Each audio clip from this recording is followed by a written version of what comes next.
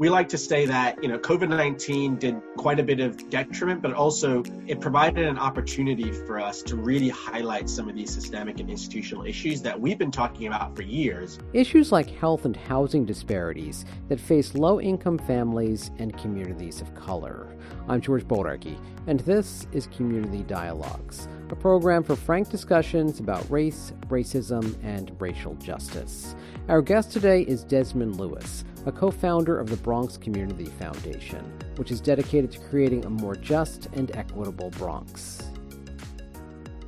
Desmond, thank you so much for taking the time to talk with me. Thank you, George, for the opportunity. You recently co-authored an opinion piece in City Limits with Wes Keynes of the Bronx Defenders that said, quote, "The health crisis and daily injustices the people of the Bronx face today are a direct consequence of the decisions made by policymakers over the past several decades. What are among the decisions you think have had the most devastating consequences on low-income families and communities of color in the Bronx?" Sure, and I really appreciate the opportunity to talk about this. I think less so the decisions that were made and more so the decisions that haven't been made are really sort of our key focus in the opinion piece, which is, as we know, the Bronx is one of the most diverse, if not the most diverse place in America, according to the 2010 census. And with that diversity, comes entrepreneurship, comes innovation.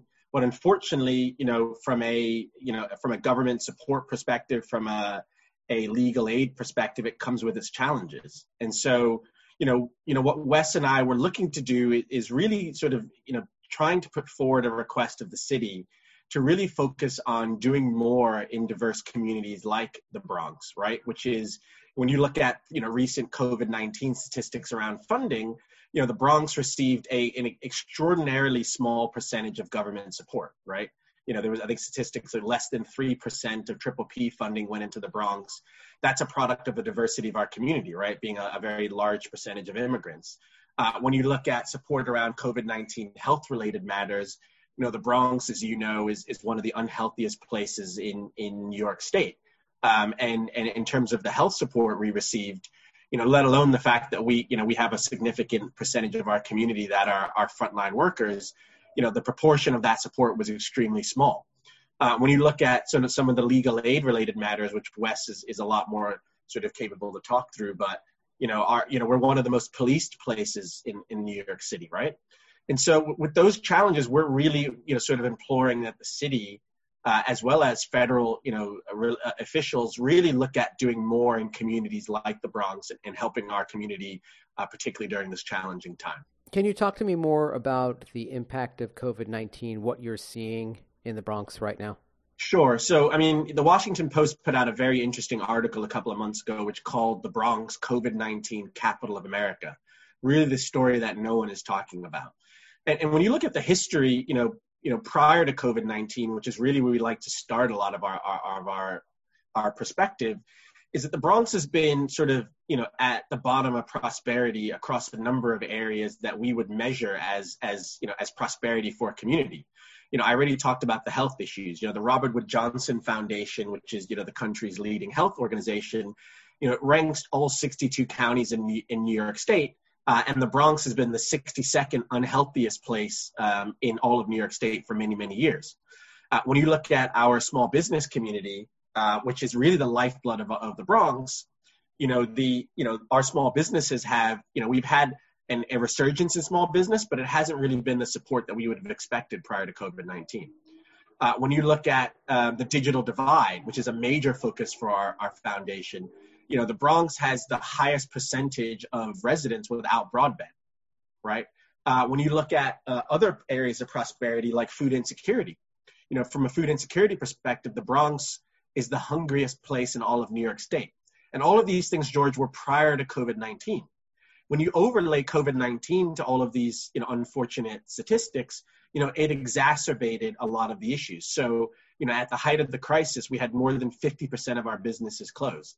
We had, COVID-19 being a respiratory disease, being, the unhealthiest county in all of New York State. We were 2 times more likely to pass away. Bronxites were 2 times more likely to pass away due to COVID-19 than anywhere else in the city. When you looked at our nonprofits, we're truly a nonprofit community. The largest sector in the Bronx is the nonprofit sector. Nonprofits employ more people in the Bronx than any other sector. And when those nonprofits, which are doing fantastic work in our community, were shut down, major critical services were shut down. When the DOE sent our students home, because of the digital divide and the fact that we had over 35% of our community without high-speed internet or access to broadband, and schools were closed, as well as libraries, and libraries are one of the main mechanisms people get on the internet. Our youth went home with 13 weeks worth of paperwork, and therefore they couldn't really study at home. But also, when our residents were furloughed as a result of COVID-19, they couldn't train at home. There was a huge, huge gap in the ability for our community to really prosper and really bounce back. And that gap still exists today. So COVID-19 really exacerbated these systemic and institutional issues that have existed for decades in the Bronx. So when we rebuild from COVID-19, how do we rebuild in a way that helps communities of color overcome years of systemic racism and inequity? I'm very hopeful, and for a number of reasons. We like to say that, COVID-19 did quite a bit of detriment, but also it provided an opportunity for us to really highlight some of these systemic and institutional issues that we've been talking about for years, but really hasn't been brought to the forefront. And so, when you combine that with the spark that happened over the summer around racial inequities across the country, of which we candidly believe, when you look at, Black Lives Matter, when you look at I Can't Breathe, the Bronx is really the epicenter for a lot of those issues that have been facing our community personally for many, many years. We talk about Ahmaud Arbery, Breonna Taylor, we had Amadou Diallo and a number of other, unfortunate, New York City residents and Bronx residents that were impacted. And so all of these things combined, we believe, has created a unique opportunity for communities like the Bronx that have historically been disenfranchised to really be put at the forefront of getting the resources that we deserve and we need. Looking at getting the support from public sector, looking at getting support from corporations. And so we believe there is a unique opportunity for our foundation and other CBOs in the community to really, try to get the resources that we need to really create, and build a more prosperous Bronx. And so we're extremely excited about the opportunities that our partners and are building across all of the areas of focus for our foundation. How did the Bronx Community Foundation come about for you? So it's a fairly long story, but, my brother and I, we were born and raised in the Morris Heights area of the Bronx. And Morris Heights, is known for a lot of great things, right? We have, Roberto Clemente State Park. It's a birthplace of hip hop music on Cedric Avenue, where my brother and I were born and were raised. But at the height of the crisis, the New York Times did an article as well on River Park Towers, which is across the street from where we were born, where we were raised, I should say, where, there was a lot of, there was some of the largest spikes of COVID-19. And so my brother and I, being born in Morris Heights, which, as the Bronx is, the most impoverished place in America, according to the 2010 census, we wanted to do our part to really give back to a community that has given us more than we could ever give it. My brother and I call ourselves products of philanthropy, because we were born and raised in the nonprofit sector. There were a number of nonprofits, great nonprofits in the Bronx and in the city that really took us under their wing and created an opportunity for us to really go to really good educational schools, and then propelled us into great careers. And so when my brother and I had the time, means, and resource to do so, we decided we wanted to give back in a way that was non-traditional. We're blessed enough to sit on a few nonprofit boards. We volunteer, we mentor Bronx youth.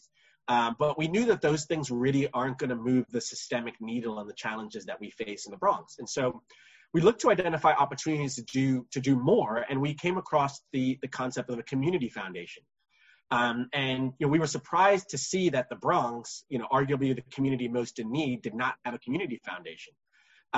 Brooklyn has one, Staten Island has one, several other boroughs have a few. And so we created the Bronx Community Foundation really as a vehicle to bring collaboration, to bring place-based resources, and bring strategic advisory and really promote the Bronx, a place that's given the world much more than the world actually knows. And so that was really sort of our view as to why we wanted to do something different and why we wanted to create an organization that can really, bring the resources the entirety of the Bronx needs. A lot of philanthropic resources go into the Bronx, but quite often you'll see that they go to a particular place or they go to a set of organizations. And we want to expand the pie and really bring resources across the community, across to as many CBOs, and bring sort of the strategic advice to bring collaboration to solve the systemic issues that our community faces that no single organization can solve. And so that's really the reason why and what we're trying to do with the Bronx Community Foundation. Being that your father was a civil rights activist, how many conversations did you have growing up about these issues, the issues that we're talking about now in the midst of the Black Lives Matter movement? It was every day.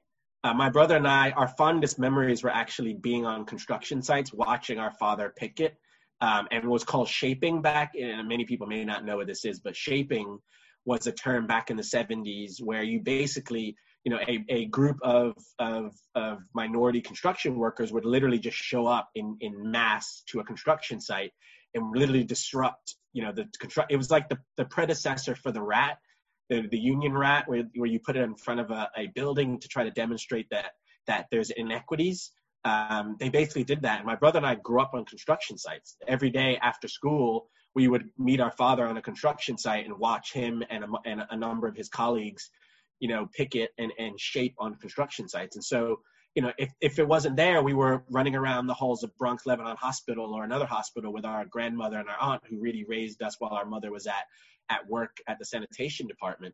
And so really it was a part of the fabric of who we are every day and what we saw growing up. And it was just a no-brainer it was innate really for us to really give back in a way that we thought would be impactful. All right, Desmond, anything else you would like to add related to this or your work at the Bronx Community Foundation? No, just to thank you for the opportunity. Would very much welcome everyone getting involved.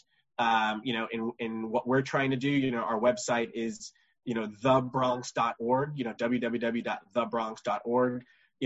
We're focusing on sort of 8 core areas of need, which you'll find on our website, from food insecurity to nonprofit to education, to technology, closing the digital divide. We truly need the support of the entirety of the community to work with us to solve some of these systemic and institutional challenges that we've faced for decades. We have a moment now.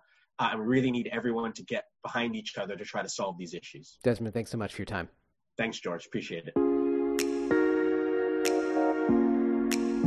A big thanks to Desmond Lewis of the Bronx Community Foundation. And that's it for this edition of Community Dialogues. I'm George Boldarchy. Our music is courtesy of bensound.com. Thanks so much for listening.